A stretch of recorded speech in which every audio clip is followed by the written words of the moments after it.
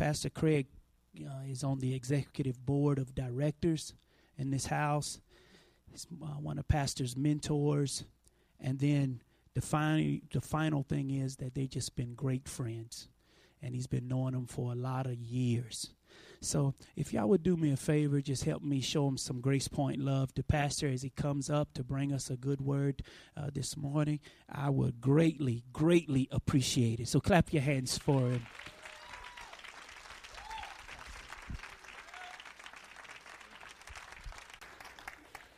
Wow, you guys are some amazing folks. And Sammy, you're one of the few people that gets Sharice's name right. She gets called Sherry, Cherry, Teresa. She gets called a lot of things, and I mostly just call her darling, so I get it straight every time. She is an amazing woman. And, if I wouldn't be able to be here today if we hadn't had 37, almost 38 years of wedded bliss.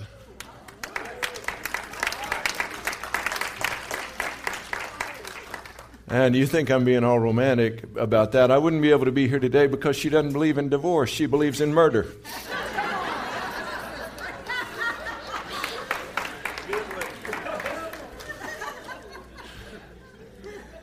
But aside from the fear factor, I have enjoyed every year of it. And we just celebrated 38 years since we got formally engaged. We got engaged on Valentine's Day, 1975. Now, some of you guys didn't even know there was a 1975, did you? You're looking forward to 2075, and so am I. That's going to be so cool to be there. And I want you to know today that I love Pastor Richard and Donna. You guys are so amazingly blessed to have the right people at the right time. We've been friends with Pastor Jimmy and Annette for a long time, and it's tempting to say, well, compare people. But there's not. But when you have the right person at the right time. Yeah. And it's just time. And these folks, it's their time. And from being on the board of directors of this church, I can tell you, they're doing an amazing job. They love you. And you are blessed to be a part of this team. And today it's an opportunity to talk about love as humble, because these guys are humble servants. They're amazing, and nobody will be really an effective leader unless they learn that. I've struggled through most of my life not understanding humility. And how many of you understand that when you get beat up by something that you don't understand, you begin to understand it better?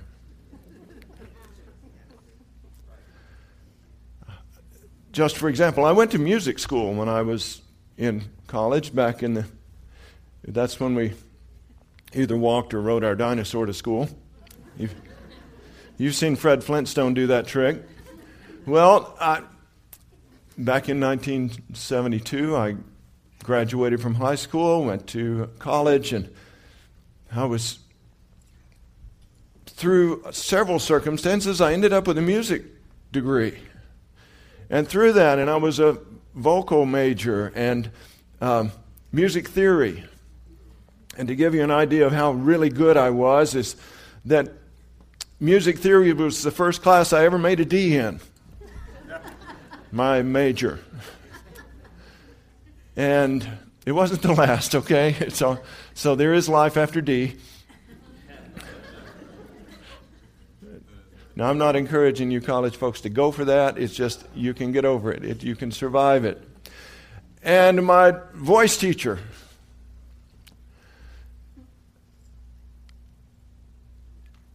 said that you really don't have a future in this, but I can teach you how to be a good teacher.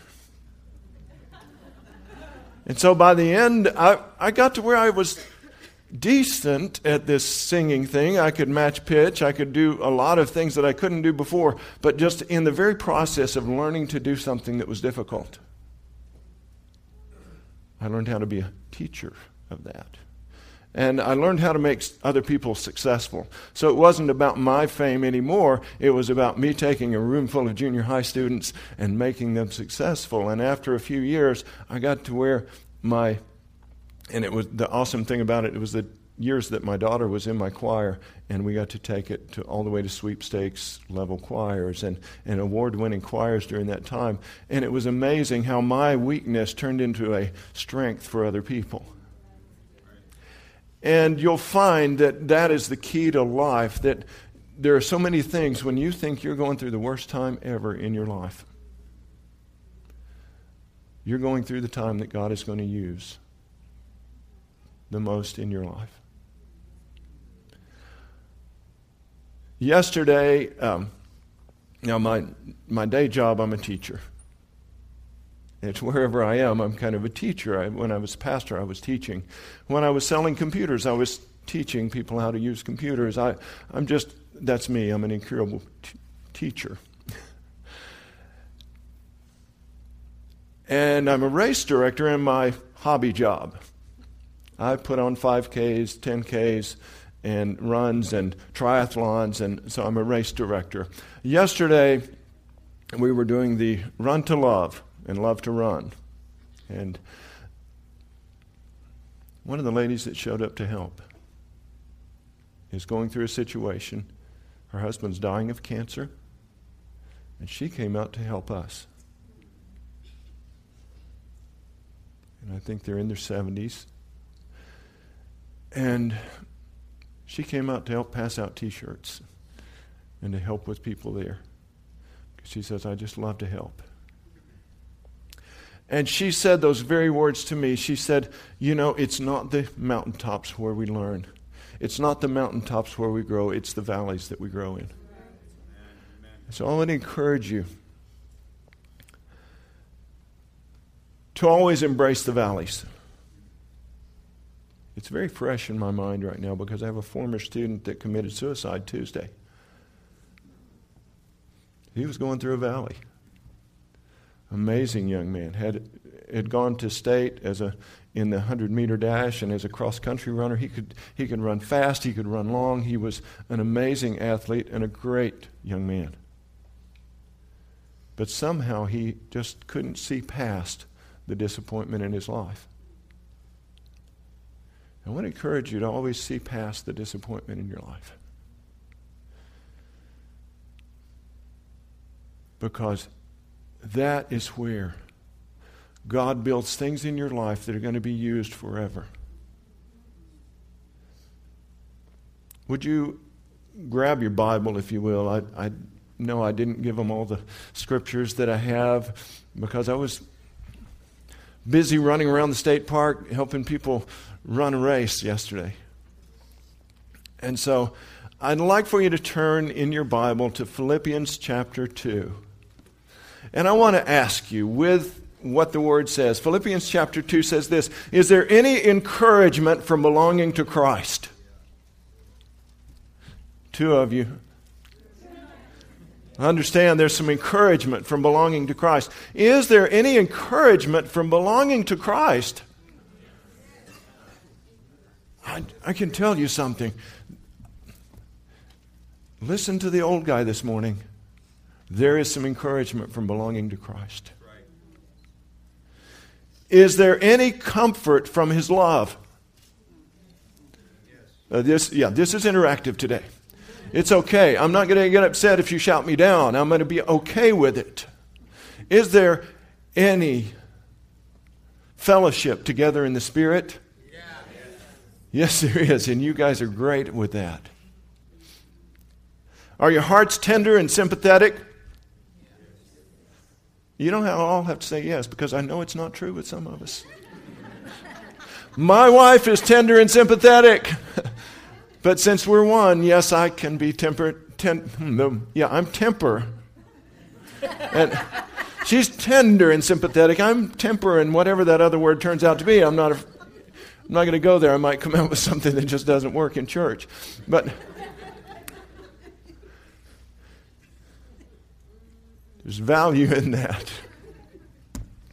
Are your hearts tender and sympathetic? And I know some of you, they are. The rest of you are kind of like me. You just kind of all up in there. Except I will have to tell you, my wife is tender and sympathetic unless you wake her up. Is it okay, Miss Donna? Our children, who are 33, 30, and 26, soon to be 27 now, learned early on not to come to mommy's side of the bed. Ever seen those movies where somebody really sweet turns into like these big teeth and all? Mommy was kind of that way. If you wake her up in the middle of the night, it's sound sleepy. It's like, what are you doing? So the first couple of times they were big enough to get up and come into the room and say, Mommy. Took about twice, and then they were coming to this other side of the bed going, Dad, Dad, shh, Dad. You guys still love me? Just so you know us a little bit. Are there any of those things? Then the apostle says, make me truly happy by agreeing wholeheartedly with each other, loving one another, and working together with one heart and purpose. Now I want to share with you some about what I've learned about humility, because I thought for so long that I was working so hard at being wise and making great decisions and doing the right things, and in all of that I was blindsided by pride. You see, I didn't think I was proud. I just thought I was the smartest person I knew. That'll sink in for some of you in a minute.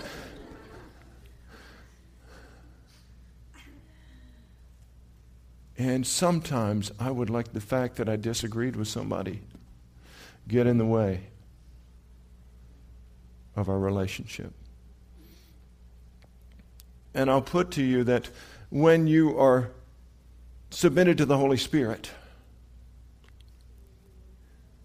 you're really not going to be divided from others on the basis of what you believe about God.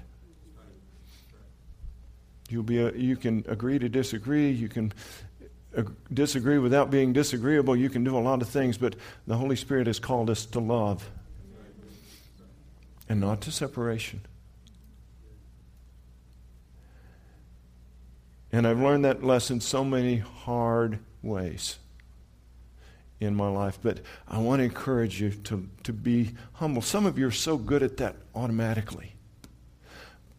But today I want to come into this and give you a little bit of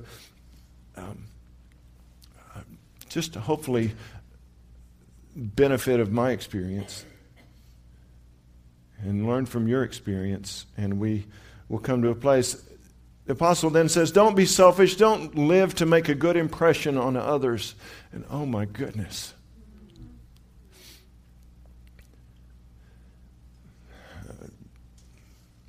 I don't know how I missed that for so many years. I read that scripture over and over so many times, and it was amazing how I missed it. Be humble. Thinking of others as better than yourself. We'll come back to that in a minute. Don't think only about your own affairs, but be interested in others too and what they are doing. Now, this is out of New Living Translation, if you have that, and it might help keep everybody on the same, but it's we'll work with it. Okay, we're going to come back to Philippians 2:5 in just a minute and talk about all of that.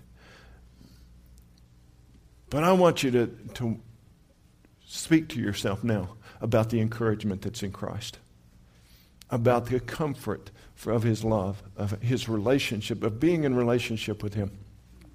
I listened this last week to Pastor Richard's message, Love is Action.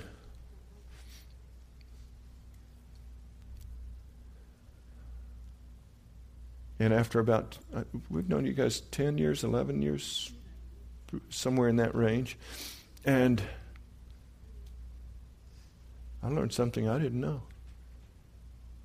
I didn't know about his past, and his foster parents died.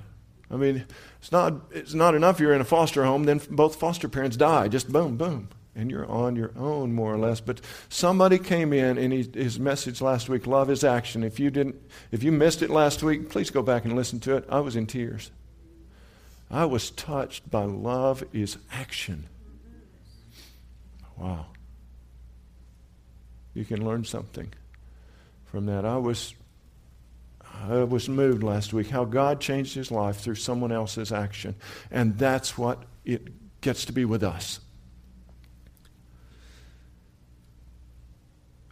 This week, love is humble. And I'm here because Pastor Richard just went, hey, can you come preach on what's today, 17th? Can you come preach on the 17th? And I'm going to say, yeah. Because it's been 5 years since I've pastored. And anytime I get the opportunity to come and be with you guys especially, I'm going to do it if there's any way possible. But I want to share with you a little bit about what humility is and what humility is not. I'm very good at what it's not. Pride is the opposite of humility. And so I want to talk a little bit about humility and a little bit about pride and how to recognize it, and so that we walk in what is real, true humility. Because many in the church today think of humility as something that is, I've got to think that I'm wormy, germy, and bad. You know, Lord, I'm just a worm. Lord, we're not worthy of your notice. Do you know that does not come from the Bible? That comes from Greek philosophers, Plato in particular. That the flesh, the world, the matter that this world is made of is so dirty that it has to be far removed from who God is, because God is holy and he can't really stand us dirty, nasty folks. I want to tell you that's not Bible. In fact, people that believed that way became, around the time of Christ, they were the Gnostics, and they invented a chain of angels that you had to go through to get up to Jehovah, to Yahweh, and then past him you had a bigger God than that. How many of you know that there is no bigger God than ours? So they invented this chain of command so that God could finally get through layers of holiness to finally get down to us, the nasty ones. And that teaching crept back in to the church about the 14th century when they rediscovered the Greek philosophers. And they said, wow, these guys were pretty close. We'll just use some. They were pretty smart. And I teach science. They're pretty smart. They didn't know about God. They have some things that are just right on the edge, but one of the things they got wrong is that God can't tolerate our nastiness. He's somehow afraid of getting dirty if he deals with us. And most of us have this idea that, I even get it as a pastor. Somebody says, well, I'm a pastor. I don't even tell people that anymore because most of them go, well, gee, I'm sorry I said that word around you. You know, I was a little open and a little, wow, oh, you're a pastor. Oh, can I go home and change clothes? Can I do this? I've heard those words before. You want to know what's worse? I said one of them. Not proud of it. I'm just honest.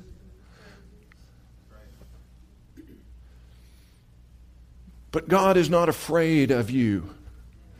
He's not afraid of your sin. He's not afraid of the fact that you're made of flesh. What He is afraid of is that you're destroying yourself. You see, God doesn't hate sin because it gets under His fingernails. God hates sin because it hurts you. You're His creation. He created you for something amazing, something awesome. God doesn't hate sin because it makes you too dirty for Him. He's not afraid of getting you under His fingernails. In fact, I want to submit to you that Jesus' first priority was not getting you into heaven. Jesus' first priority was getting you into relationship with the Father. And He's not cleaning you up so that you will be so clean that God won't get you under His fingernails anymore. He's cleaning you up so that when you experience the power of God, you won't short circuit. So let's get over the idea that humility is about thinking, I'm nasty. God should never have anything to do with me. But praise God, Jesus likes me, even though God doesn't like me much. We get this whole thing about the Old Testament is about mean God that doesn't like people. And the New Testament is about Jesus, and He's happy and huggy and fuzzy and warm. Same guy. Same God. God loves His people, and if you'll really read the Old Testament, you'll really get into the Bible, get all the way through it, and you'll see God's the same. He's always loved His people. He's always been involved. And He's always wanted to find a way to be in relationship with His people. And He's always wanted to find a way to expand His kingdom in this world. You see, Jesus didn't come to get us to heaven so much as He came to change the world. And you know how He changed the world? He deeply influenced 12 guys.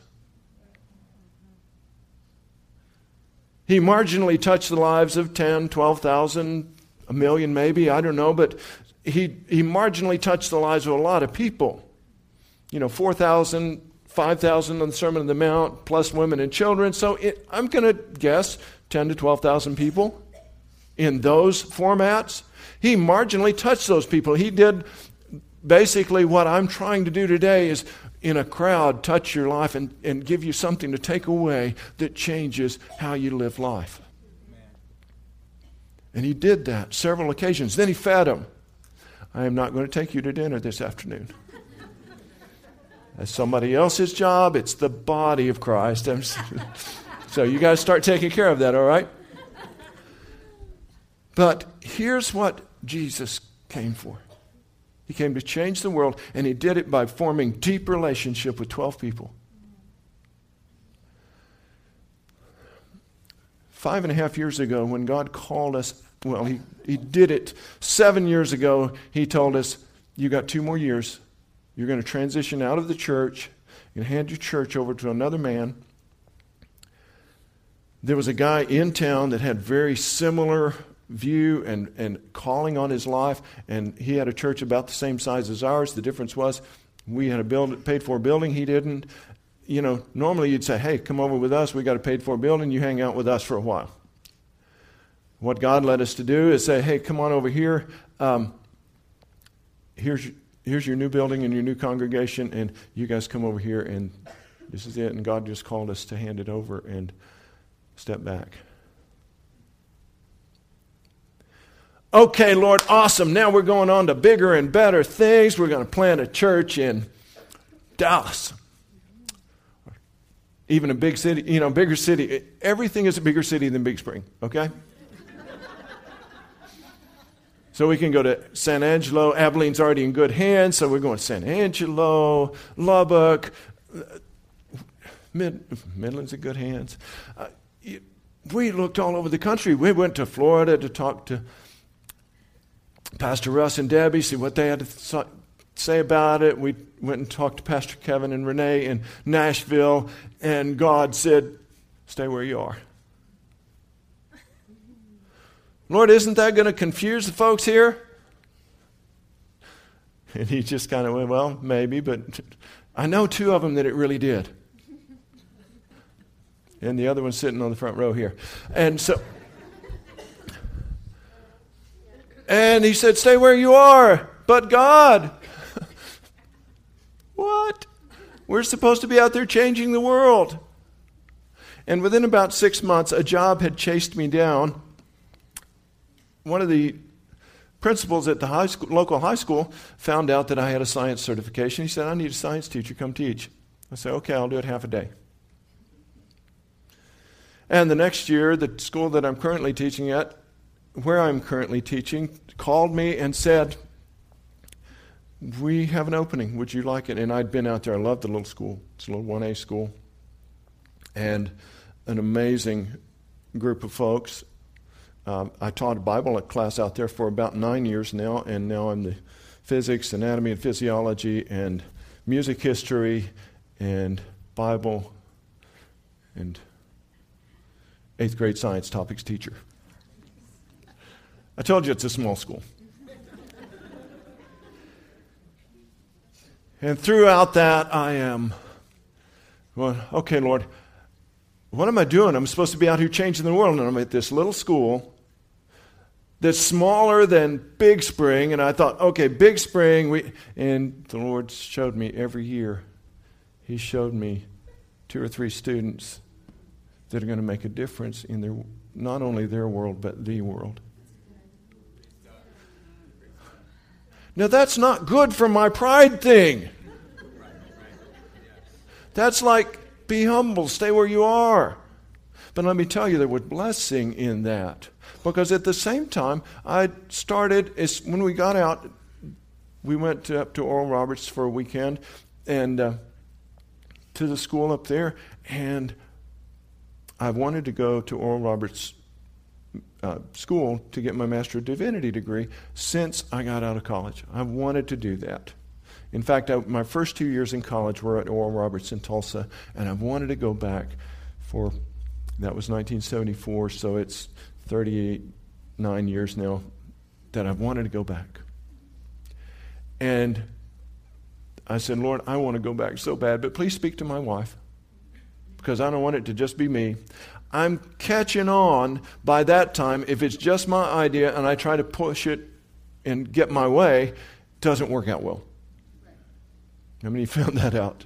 Okay. And so I'm at this point where I've got this amazing wife that senses the Lord, knows who He is. She's a chaplain, by the way, for a hospice company. Just an amazing, wins more people to Christ every year than most pastors. It's amazing. And I get to live with her. That's so cool. But I guess let's go on. I asked her, I said, Lord, let her know. 3 seconds later, she turns around and says, honey, I just really feel strongly the Lord is speaking to me. You've got to do this. And of course, we had discussed it. We've talked about what's going on. But she said, you've got to do this. This is time. You've got to do this. And so okay. Here's where we were. We transitioned out of the church, handed it over to the new pastor, said, we're not even going to walk back in so that it doesn't confuse the leadership in the house. And sold our house, moved into a little apartment. My oldest son got some of the stuff. My middle son, who's more handy, does stuff, he was kind of my big helper, got all my tools. Daughter got house, and some, she and her husband bought her house, and so we are divested of everything. Moved into a little 2-bedroom apartment. I have my bride, my books, and my bicycle. And God moves us from there to teaching part-time, to teaching full-time, to going to school full-time, and then raises up a group of people that pay for more than half of my tuition and books and travel expenses right there. Just stay. Just be humble. Just stay. All the time, I'm just going, come on, where are we going? What are we doing? This is not good for my self-image, God.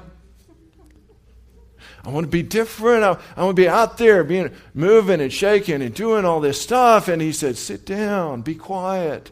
Let me do some stuff on you. God, that's not good for my pride. And I've been able to touch more lives than I would have. You see, our congregation topped out at about 200. And it was like, some would flow in and flow out. But do you know what? I was getting 200 people, potentially 52 times a year. And how many of you know every now and then you take a break? So now I'm going to get you here 52 times a year on Sunday mornings.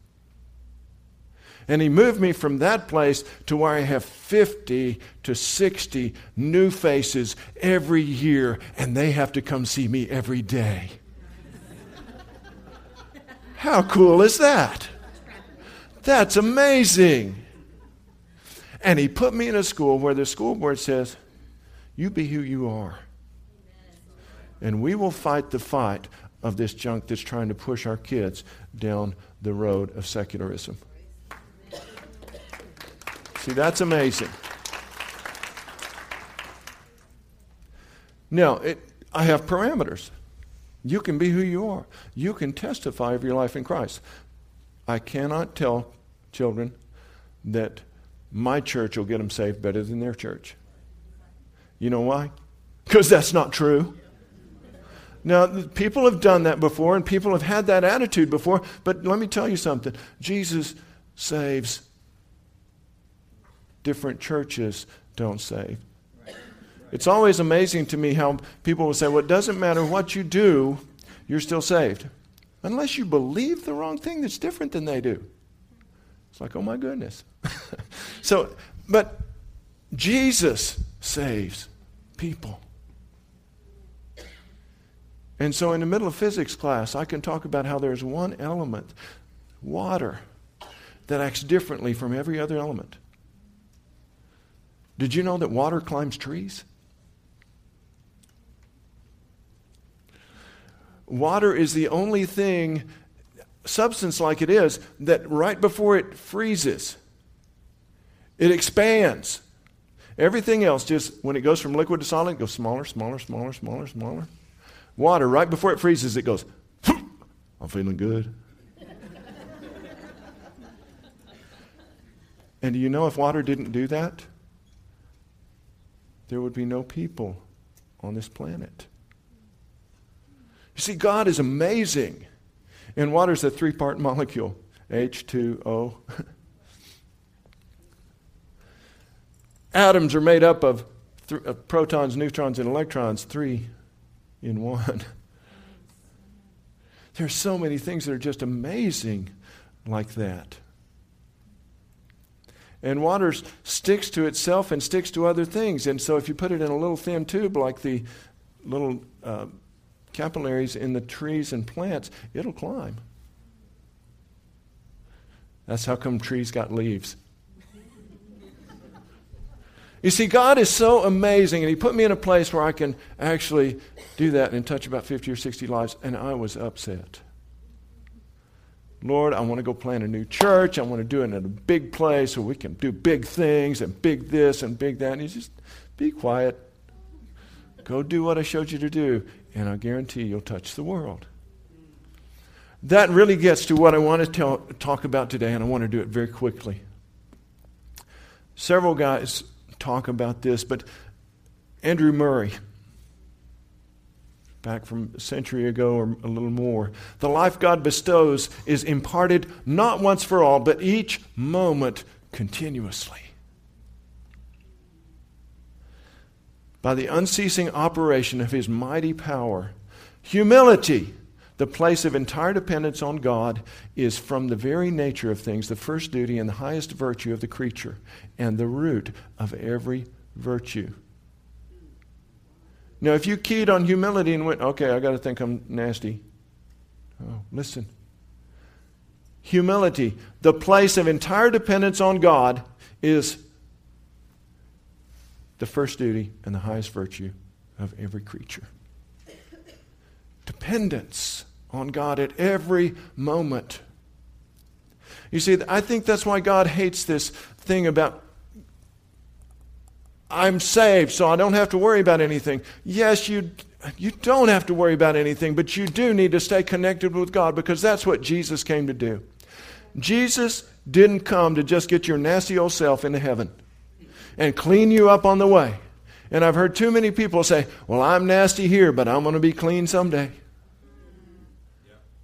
That's missing the point of the gospel. The point of the gospel is Jesus came to give you a relationship with God now, an everyday, instant, on, all the time relationship with the Holy Spirit, where He can speak to you about what you eat, what you do, how you do.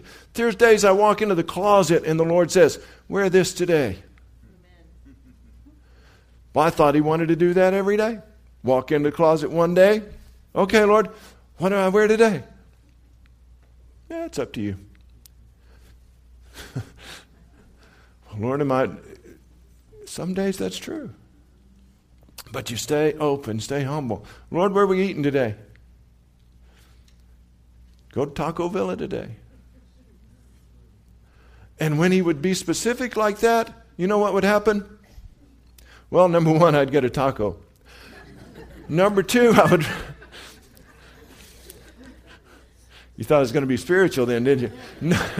Okay, now here it comes. Number two is the part where it gets spiritual. I run into somebody that I've been needing to talk to, or they've been wanting to talk to me. And we'd have an encounter in the Lord.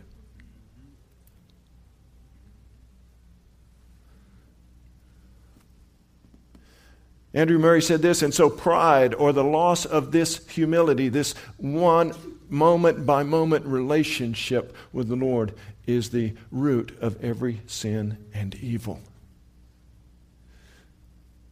You see, that's why the Bible talks about we can quit counting the things of the law. We can quit thinking about this precept and that precept if we can build our relationship with Christ so that it's a moment by moment, day by day, every week by week, year by year experience with the life of God and the Holy Spirit. Then we have dealt with the root of sin, which is pride. Everybody knows what happened to Adam and Eve, right? God said, don't eat that apple. They ate the apple. It's not about fruit. It's about who calls the shots. And ever since Eve decided she was going to call the shots instead of just believing God, ever since she handed it to Adam and he said, yeah, I think we can call the shots from here. We're pretty smart. You see, the loss of humility is about what I said earlier. I thought I was the smartest person I knew.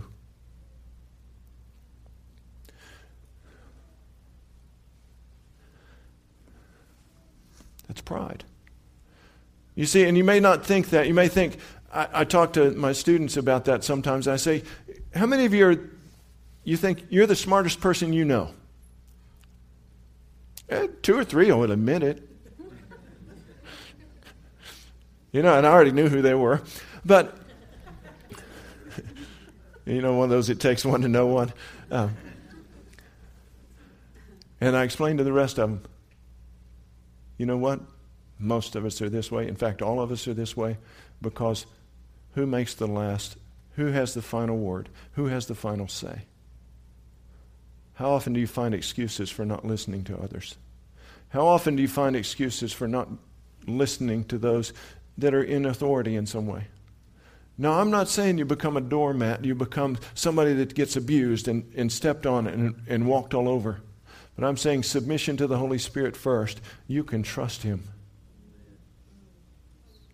You can trust the Holy Spirit to lead you to death. Hebrews chapter 10, 11, 12 talks about those people that some of them did great and mighty things that everybody goes, wow.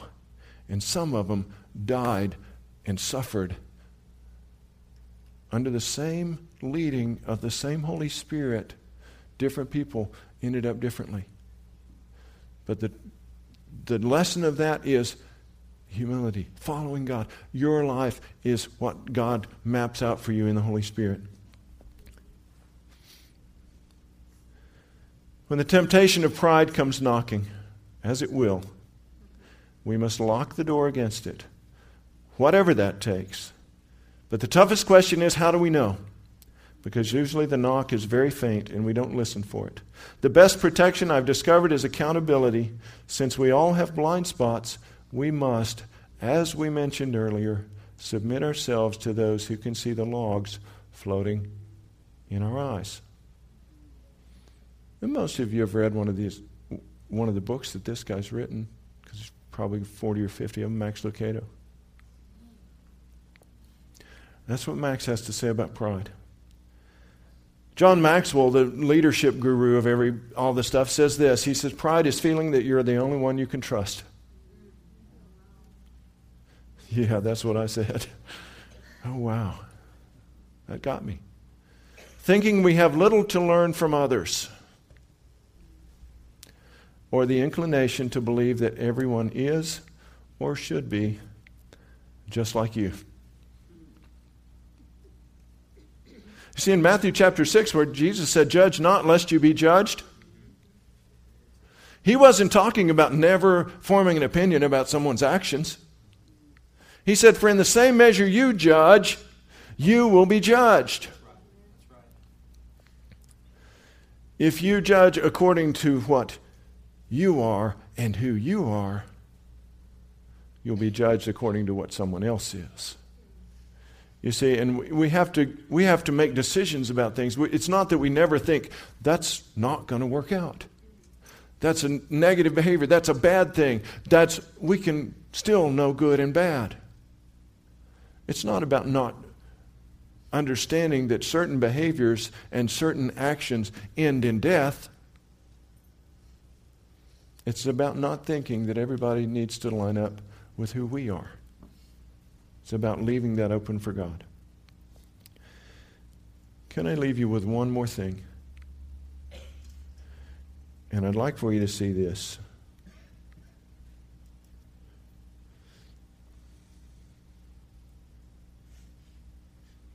Back up. I'll have to get there just the old-fashioned way here. Turn to Romans 10:17, please.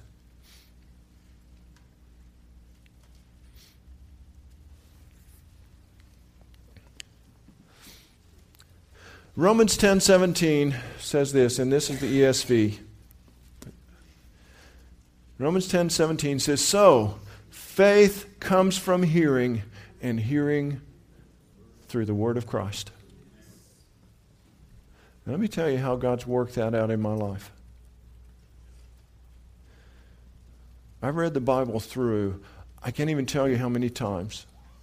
Now, last year I didn't make it all the way through, but I normally use the one-year Bible, and I make sure that I've gone through every year. And I didn't last year, but 10, 12 times probably anyway. And the more I read the Bible, the more I hear God's voice. And the more I recognize it when it comes. And the more I can tell the difference between His voice and mine. Because when I was a young Christian, I started devouring the Word. Somebody told me, he said, you memorize the Bible, read the Bible, do Bible, and you will become wise, and you'll learn to hear the voice of God. And I started learning to hear the voice of God. The only problem I had was that pride would get in there, and sometimes I would confuse my voice with His voice. And how do you know the difference? Here's humility, folks. It's not submitting to every person out there. It's not thinking that you're a worm and everybody else has got more on the ball than you do.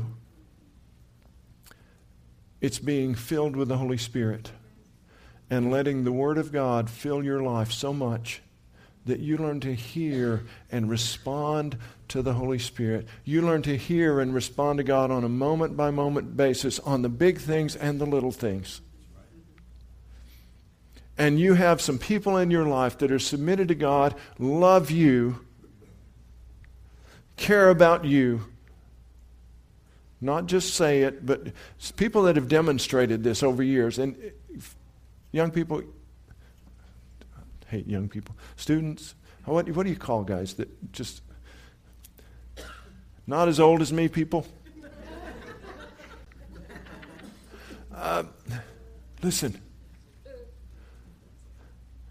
don't submit yourself to someone that doesn't love you. Submit yourself to the Holy Spirit. He'll show you the right places. Submit yourself to the Holy Spirit. Where can you go wrong? By listening to and obeying somebody that loves you more than anybody can love you, knows more than anybody knows, and is more powerful than anybody or anything. Where can you go wrong being submitted to someone like that?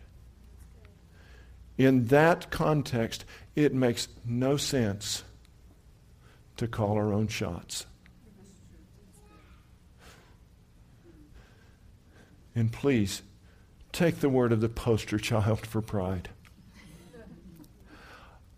Quit laughing, dear.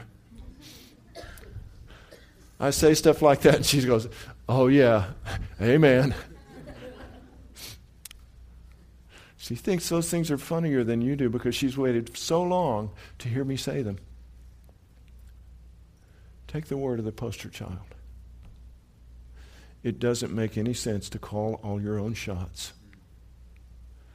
When you've got someone that loves you more than anybody can love, understands more than anybody can understand, and is more powerful than anybody or anything. You see, when you've got somebody like that telling you what to do, you can have no qualms with where you are and what you're doing, because you know, number one, he's behind you. Number two, he's in front of you. Number three, he's around you. And it's all going to work out for the very best that it could. Would you stand with me and let's give praise to that kind of God that loves us more than anybody can love us, that understands more than anybody understands, and that can face any situation because he's more powerful than anything or anybody that can be. Father, we thank you today. We worship you today. We glorify your name because you are the God who loves us. And Lord, I ask today that if there's somebody here that's just wants to make that step, cross the line, and become everything you've called them to be, Lord, I make that invitation. Come to Jesus. Come to be filled with the Holy Spirit. Come to walk in new life, in relationship with the God who loves, the God who is powerful, and the God who wants to be intimately involved in our lives. In Jesus' name.